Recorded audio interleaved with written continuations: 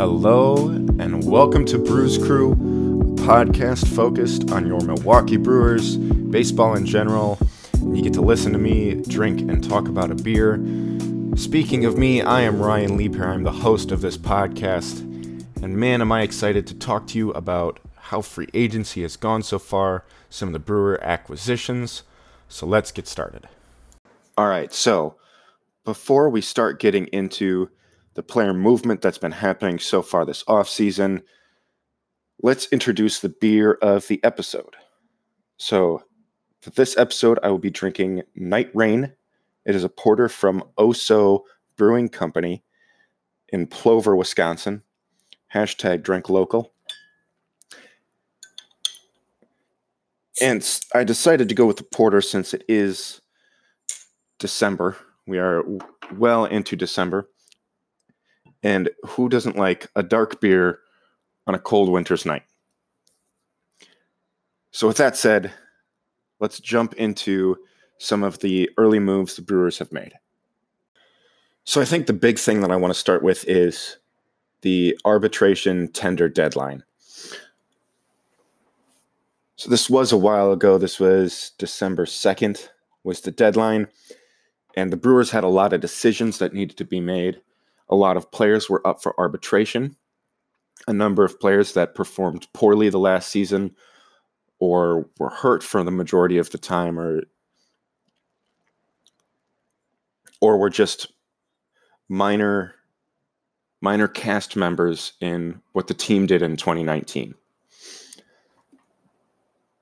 And I think that the announcement of the non-tendered players was really disheartening because it looked like not only were we cutting payroll, but we were also cutting players that were great for us in the past, did not perform well, and a lot of people took that as Brewers front office not doing their best to be competitive.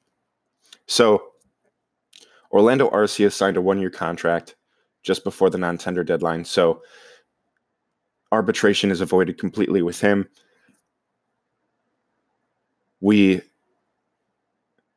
tendered contracts to Ben Gamel, Josh Hader, Corey Knebel, and Brent Suter. Corey Knebel was hurt for all of 2019, and he's not going to be back. I believe the rumors say that he won't be back until May of 2020. But with his performance in 2018, obviously his injury was a significant one, but we're expecting some similar level of performance from Corey Knebel. Josh Hader, obviously the 2-time NL reliever of the year. Ben Gamel, who now projects to be our 5th outfielder, which we'll get to. And Brent Suter, who's been a starting pitching option, as well as long relief in the bullpen. All of those players are fairly significant, particularly at the time of the non-tender deadline. Now, the players that we non-tendered is also kind of a significant list. Tyler Saladino, utility infielder. Travis Shaw, obviously with his monster couple of years in Milwaukee, and then the stinker performance of 2019. Then also the pitchers, Alex Claudio, who, spoiler alert, we signed to a deal in free agency, brought him back for cheaper than what he was expected to make in arbitration. So kind of a scary move if you're an impatient baseball fan, but baseball's all about the long game. Anyway, we also non-tendered Junior Guerra and Jimmy Nelson. And I think all of those non-tenders are really difficult to deal with. Travis Shaw was such a big part of our team since coming over from the Red Sox, minus the 2019 season, that losing him kind of feels like we're losing a piece of 2018 team, which was our first postseason appearance since 2011. and really, I think he was a big part of baseball becoming such an exciting and big thing in Milwaukee. So seeing him non-tendered was really disheartening. And then also Jimmy Nelson. I mean, his 2017 season was a phenomenal performance, and it was such a shame that he had to have an early exit due to an injury that caused him to be out of the game from a year and a half. That's significant time, and a player is going to lose a lot of any sort of their skill set in that time. I was really looking forward to getting him back. I went to his first start in 2019. And that was a really, really powerful experience. The standing ovation, the cheers that the crowd gave him. He worked hard to come back, and he loved Milwaukee. So it was a really big shame to, one, see the performance of him in his limited time, and then two, to see him be non-tendered. And while shortly after the non-tender deadline, Stearns had said something about not closing any of the doors to any of these players, which Alex Claudio re-signed. So we know that there's some sort of truth in that full statement. Travis Shaw and Jimmy Nelson both posted farewells on social media to the Milwaukee Brewers, which was, I mean, that's kind of experiencing a shut door, which is kind of a shame. Jimmy Nelson didn't get a whole lot of time in the MLB to prove that he was ready to come back. He didn't even get a lot of time in the minors either. He only pitched 40 innings at AAA. And even then it was not great. So the Brewers front office decided that 62 innings of work was enough for them to decide that they're not willing to risk the arbitration money that Jimmy Nelson was set or projected to earn to give him the time to try to get back to where he was. So those were, and Junior Guerra obviously he was a big part of our pitching staff, a starter for a couple of years, a quality inning eater out of the bullpen. So there was one very important move that happened before the non-tender deadline that had and will continue to have significant impact on our roster. And that was a trade with the Padres that brought into Milwaukee Eric Lauer, who's a lefty starting pitcher, and Luis Urias. And the interesting player in this trade was Urias, partially because he is a middle infielder. And he has played some time at third base, but it's not as significant as his time at second or shortstop. And he is a top prospect. In a number of different prospect rankings, he is well over 25th. The lowest that I could just find in a quick search over a number of different lists was 23rd. People expect him to be a quality player. The question is, where is he going to find time in the Brewers' offense? What defensive position is he going to play? And I think that's yet to be seen. He's probably not going to be an everyday player starting the 2020 season. We may not see him on the opening day roster, but he will be an impact player by the end of the 2020 season and moving forward.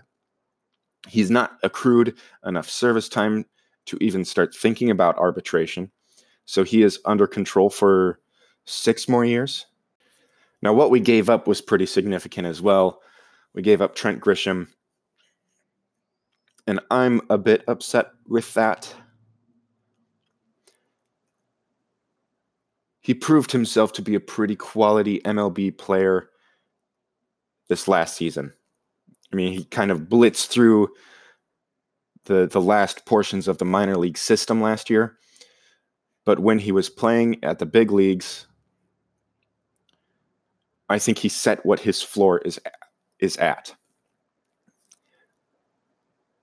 I think he still has potential to be an even better player than what he showed. Maybe not significantly so, but he is an MLB player. We also gave up Zach Davies. And that one's rough. I don't think it hurts as much. I think it's rough because he did so well at the beginning of the season last year. And I think a lot of us still think of him as that pitcher that he was in the first half of the season, where he was leading the MLB in ERA for a time. And I know that's not a be-all, end-all stat, but run prevention is what you want to be doing on the mound. Sometimes it doesn't matter how you do it, but that you get the job done. So Zach Davies and Trent Grisham for Eric Lauer and Luis Urias and a player to be named later. Now I want to focus on Brewers acquisitions first. We'll talk about some of the other baseball signings. So the next big player acquisition was another trade, this time with the Seattle Mariners. In a vacuum, this trade does not make a ton of sense. We sent a young minor league pitcher that hasn't progressed far in the minor league system. And in return, we got a really great bat at catcher in Omar Narvaez. So it doesn't make sense because we're giving up a player with a lot of question marks. And in return, we're getting a really great bat. But once you put the context of the organizations around it, Seattle Mariners, I mean, mostly from the Seattle Mariners side, they've got young pitchers that need guidance from defensive catchers, which Narvaez is not.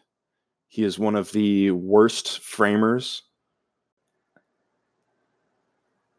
and trying to develop pitchers with poor framing from the catching end isn't really great. So they were ditching the poor defense, and they understood the cost of downgrading an offense, and they got a minor league arm in return who may or may not pan out. That's yet to be seen. But what we get is another strong bat in the lineup.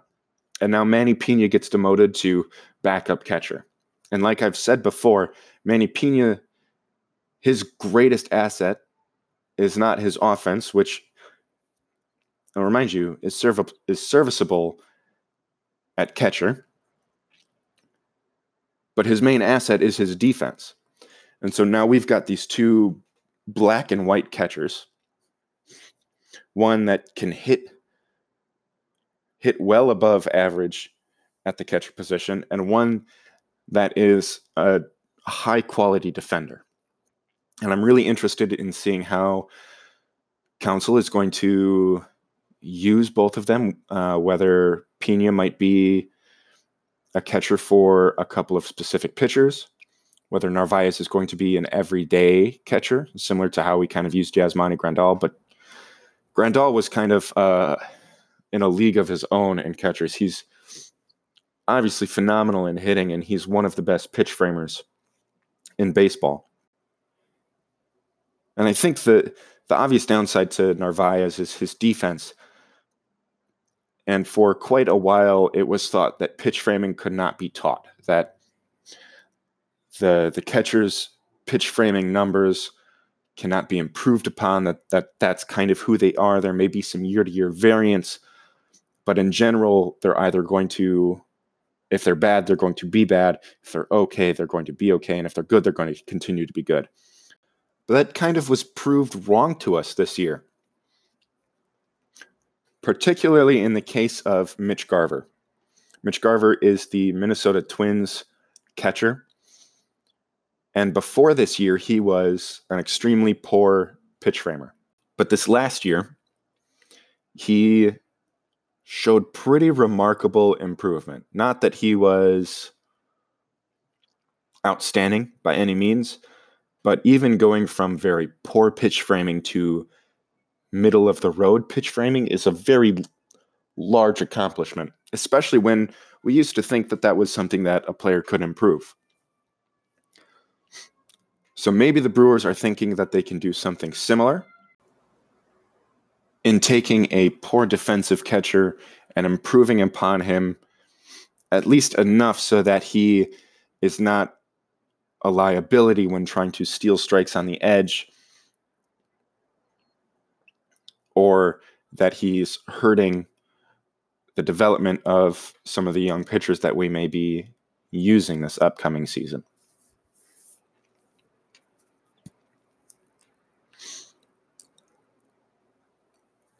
And shortly after the signing, there were talks that Manny Pena was going to be meeting with him already to start preparing with him for this upcoming season for catching the Brewers pitchers,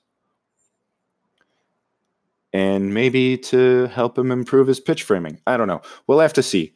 There's a lot of we'll have to sees with off-season stuff, obviously, since they're not playing baseball right now.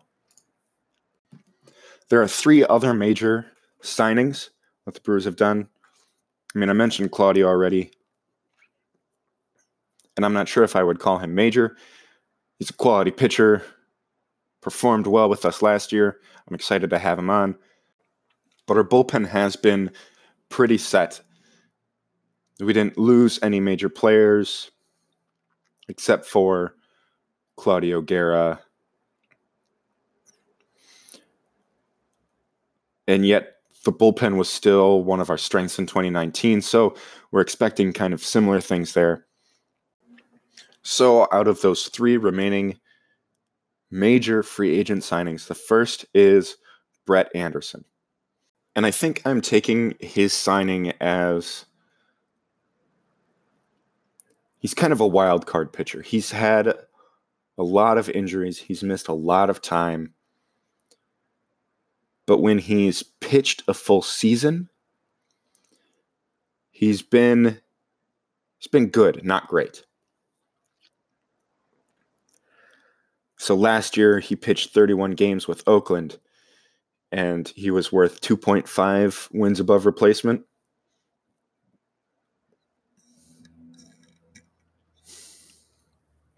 His ERA was better than league average. And while he doesn't strike out a lot of batters, his walks and home runs allowed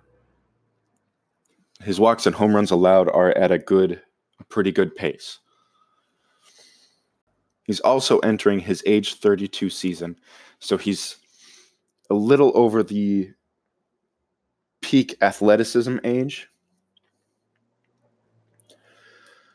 So he's kind of a rotation rounder, I think is what I might call him. I'm not going to be expecting a lot from him.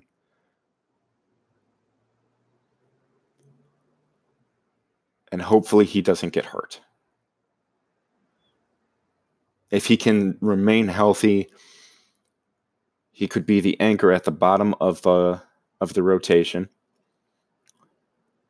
depending on how Lauer and Josh Lindblom, the other pitcher free agent signing, works out. So Lindblom has been in Korea for the past 3 seasons. And while he's been in Korea, he's been a phenomenal pitcher. And actually, if you remove a brief stint with Pittsburgh in 2017. He spent 5 total seasons over in Korea, and his numbers in those seasons are pretty phenomenal. 3.55 ERA, 63-32 win-loss record, and his home runs, walks, and strikeouts per 9 are all really good numbers. That's things that you want to see, and particularly in this past year, he won not only Korea's version of the Cy Young Award, but also the MVP. So he's coming over after one particularly outstandingly phenomenal season and a couple of other really quality seasons in Korea.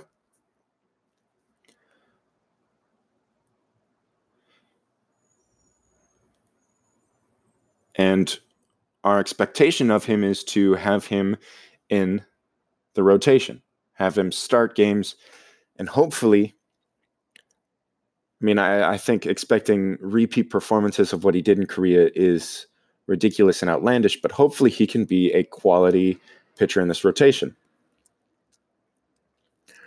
Now, Lindblom is not the first major free agent signing of a player who started out in the majors, transitioned to Korea, and then came back to the majors. Eric Thames, who we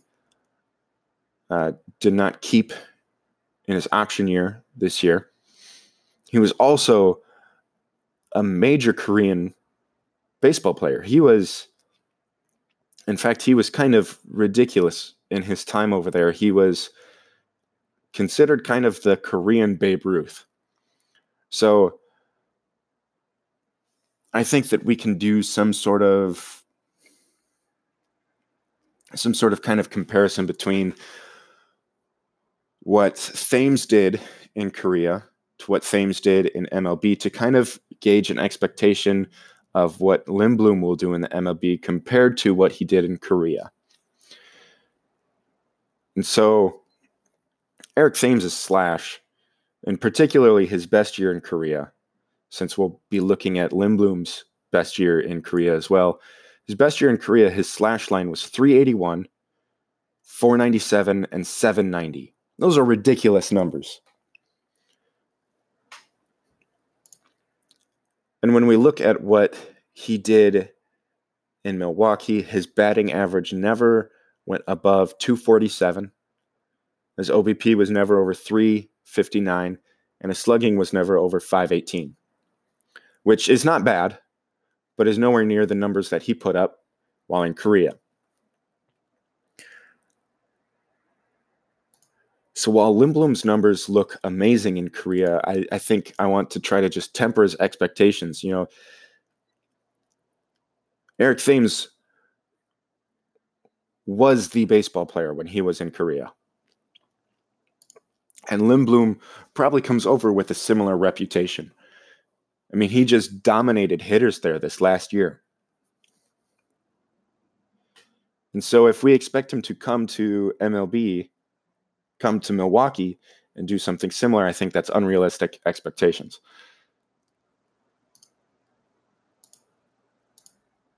Now, that doesn't mean that he is not going to be a serviceable pitcher or that he's not going to be quality. Eric Thames was definitely a quality player. And the reason that we didn't keep his option is because the front office decided that the $7.5 million that he was going to earn was too much for what he did. That does not mean that he is not worth.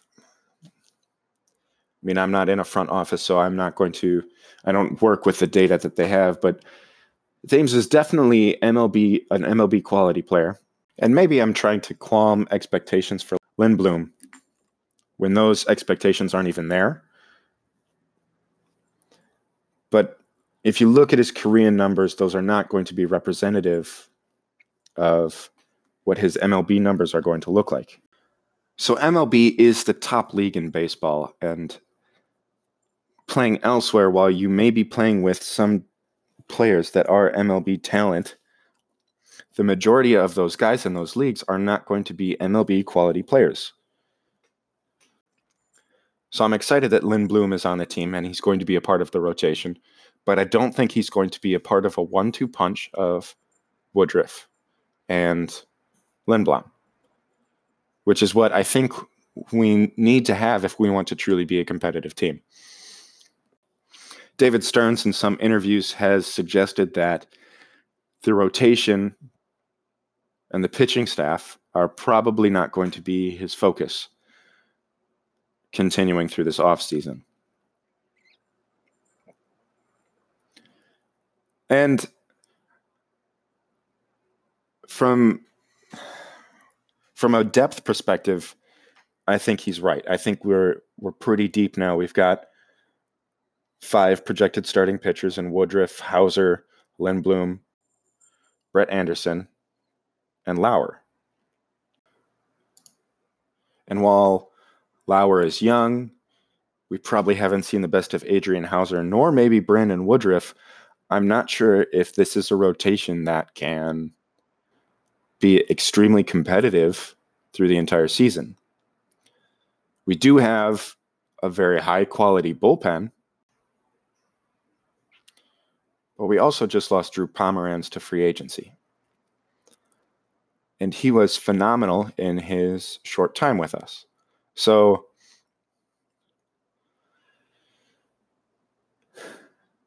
I mean, hopefully we can see Corbin Burnes make a resurgence from his gopher ball year that was last year and find a way to prevent the home runs, continue the K rate that he established last year, and he will be an MLB quality player if he can do those things.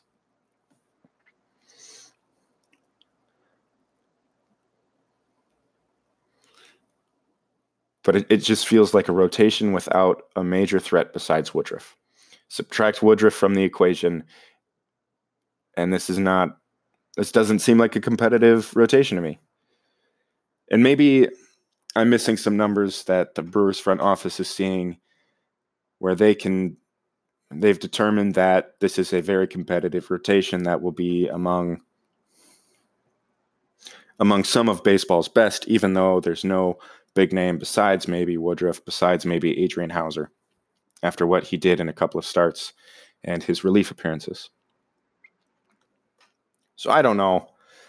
I'm still worried about this pitching staff. And the final major signing that the Brewers have done so far this offseason is Avisail Garcia.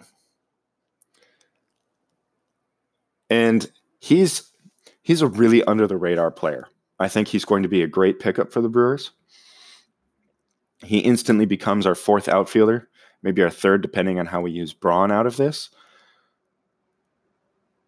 But he has been a consistently hard contact kind of player. His sprint speed is in the top of the MLB, and his defense rates out as quality in the outfield. We kind of have a similar situation, particularly after the Yelich trade and the Kane signing, where our outfield just feels a bit loaded. But David Stearns, the front office, and Craig Counsell have never been worried about the positions that players play. Their first worry has always been the talent of the players on the roster. And this is one of those moves. Garcia is going to be a quality bat in this lineup. I mean, our starters right now are, if Braun is playing first, it'll be Garcia, and either left or right, Yelich in the other corner outfield spot, Kane in center, Hira at second, Urias or Arcia at shortstop, a question mark at third base, and then Narvaez at catcher, and Braun at first. So obviously we still need to determine who our third baseman is going to be. And Arcia and Urias have not proved to be... Arcia hasn't had a full season of extremely quality MLB at-bats. He's had some stints where he's been a very good player, and also some stints of being a very bad player. And Urias has not yet proven himself on the MLB level. But other than that, that's a very offensively dangerous group of hitters. This team is going to be putting up runs again. And I know that we don't have Moustakas, who was a huge part of 2019, and we don't have Grandal, who, again, huge part of 2019, and huge run producers in that lineup. But we're filling those holes with less expensive players. Both Grandal and Moose signed for quite a bit of money.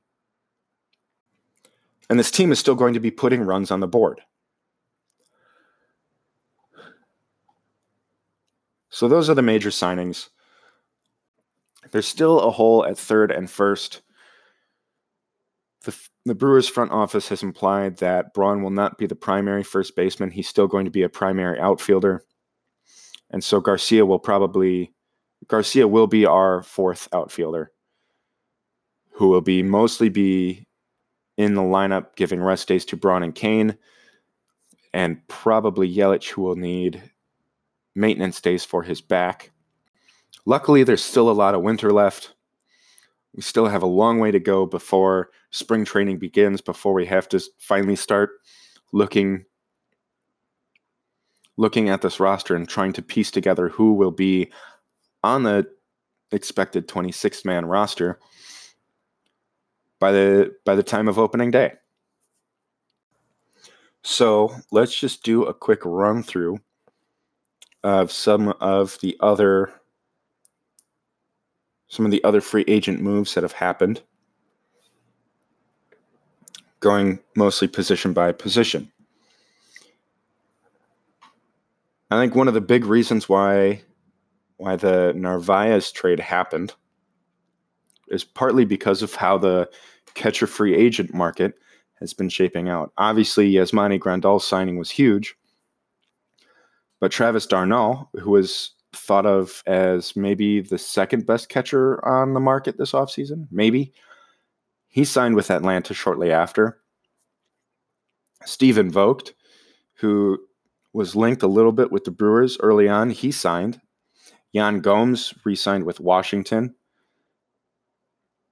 And then after that, it's a lot of older aging players, or players who are not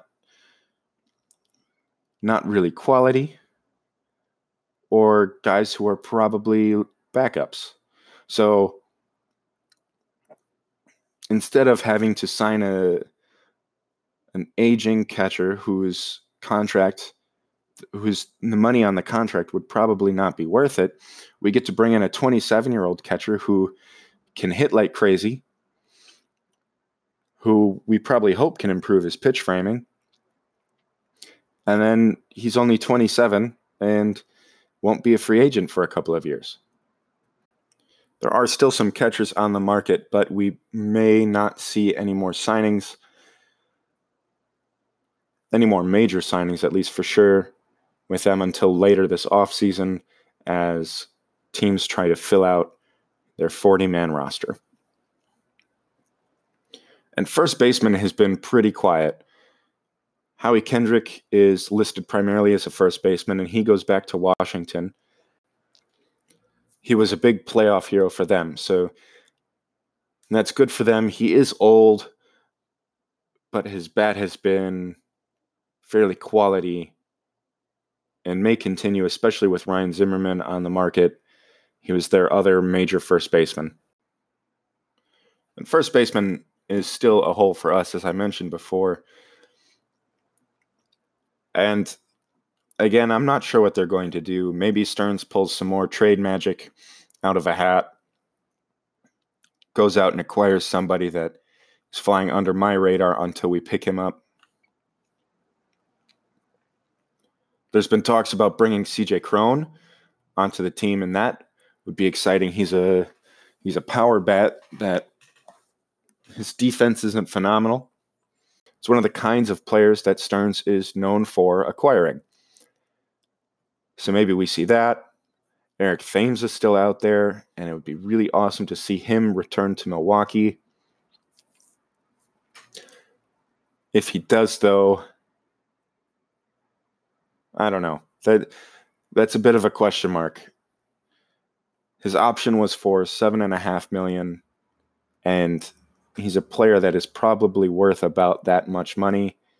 I mean, for sure, he will be on an MLB team by the time spring training rolls around, and he'll probably be in line to play left field, first, or DH for whatever team that is. As we get to third base, we may as well just talk about the three biggest free agents this offseason that all signed during winter meetings. All of them were Scott Boras agents, and all of them made bank. So since we're on third baseman, Anthony Rendon signs for a 7-year deal with the Angels. After signing a ridiculous extension with Trout, the Angels pick up an extremely quality bat that will immediately complement Trout in the lineup. And while this doesn't make them a contender instantly, it does definitely make them a very more interesting team than what they were before. Obviously, they didn't have Ohtani pitching all season, and they're still very, very thin on pitching. But their bats become a lot more interesting for sure. The other top two or top three free agents this offseason, Gerrit Cole and Stephen Strasburg. And I love the narrative of the situation. Stephen Strasburg signed a record-breaking deal for pitchers to return to Washington. I think he's going to continue to be very good for the next couple of years, but this is a 7-year deal, and he's 31 years old. So by the end of it,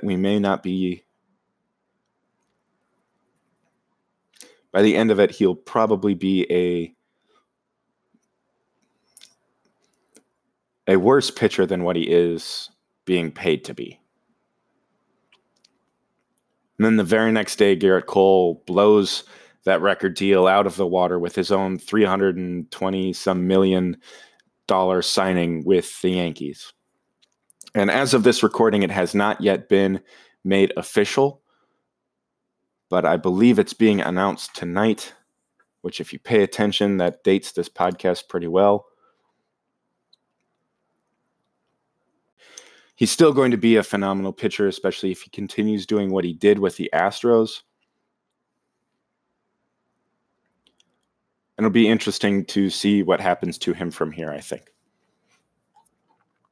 Going back to position by position, Moose signed with Cincinnati. So the two big players of the Brewers' 2019 season are now with two teams that are geographically very close to Milwaukee, and one of them signing to an individual division rival. I want to say I'm happy for Moose. No, I am happy for Moose. He finally gets his multi-year deal that he's been waiting for. But it stinks seeing him go to an in-division rival.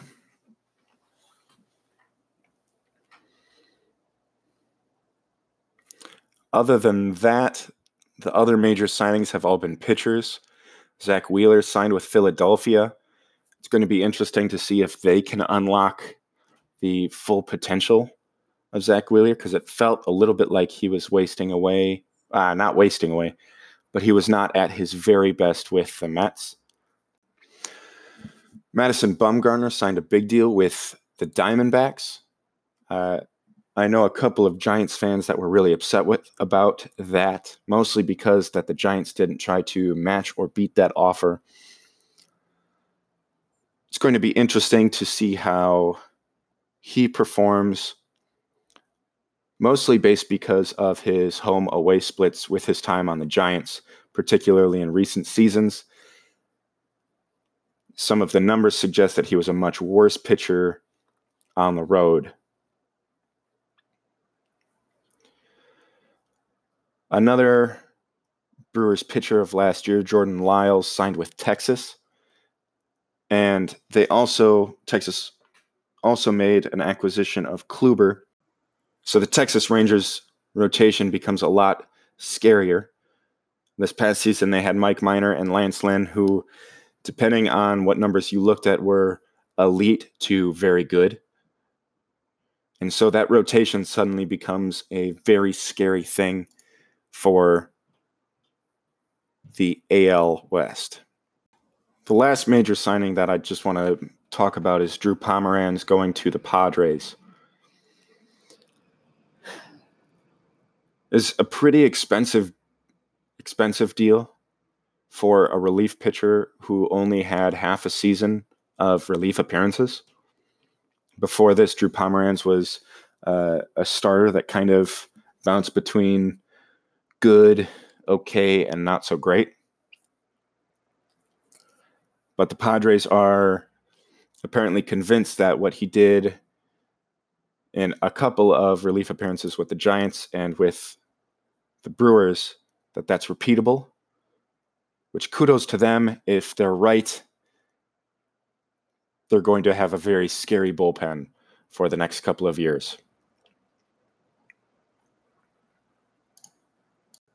So the last thing I want to do is just talk about Night Rain that I've been drinking since the start of this episode. And I'm not going to lie, this is a very satisfying beer to drink. After every sip, my mouth starts watering for another. It goes down so smooth and leaves a really nice aftertaste behind it. It's a perfect beer to drink on, again, that cold winter night. I can't say that this is a beer that I will be picking up every time I see it. It'll be one for sure that I at least think about every now and again when I'm out beer shopping. But it's not a beer that I will be fanning myself over or trying really hard to pick up every time that I see it. It's also a local brewery, so I know that I can find it somewhere if I ever want to drink it again. But this is not a beer that's going to disappoint if you're into porters, if you're into dark beer. And that'll do it for this episode of Brews Crew. Thank you for listening. It really does mean a lot to me that you listen to the entire episode all the way through. If you like what you heard, please follow me, give me a rating, give me a review. It'll help listeners that are also interested be able to find me a little bit easier.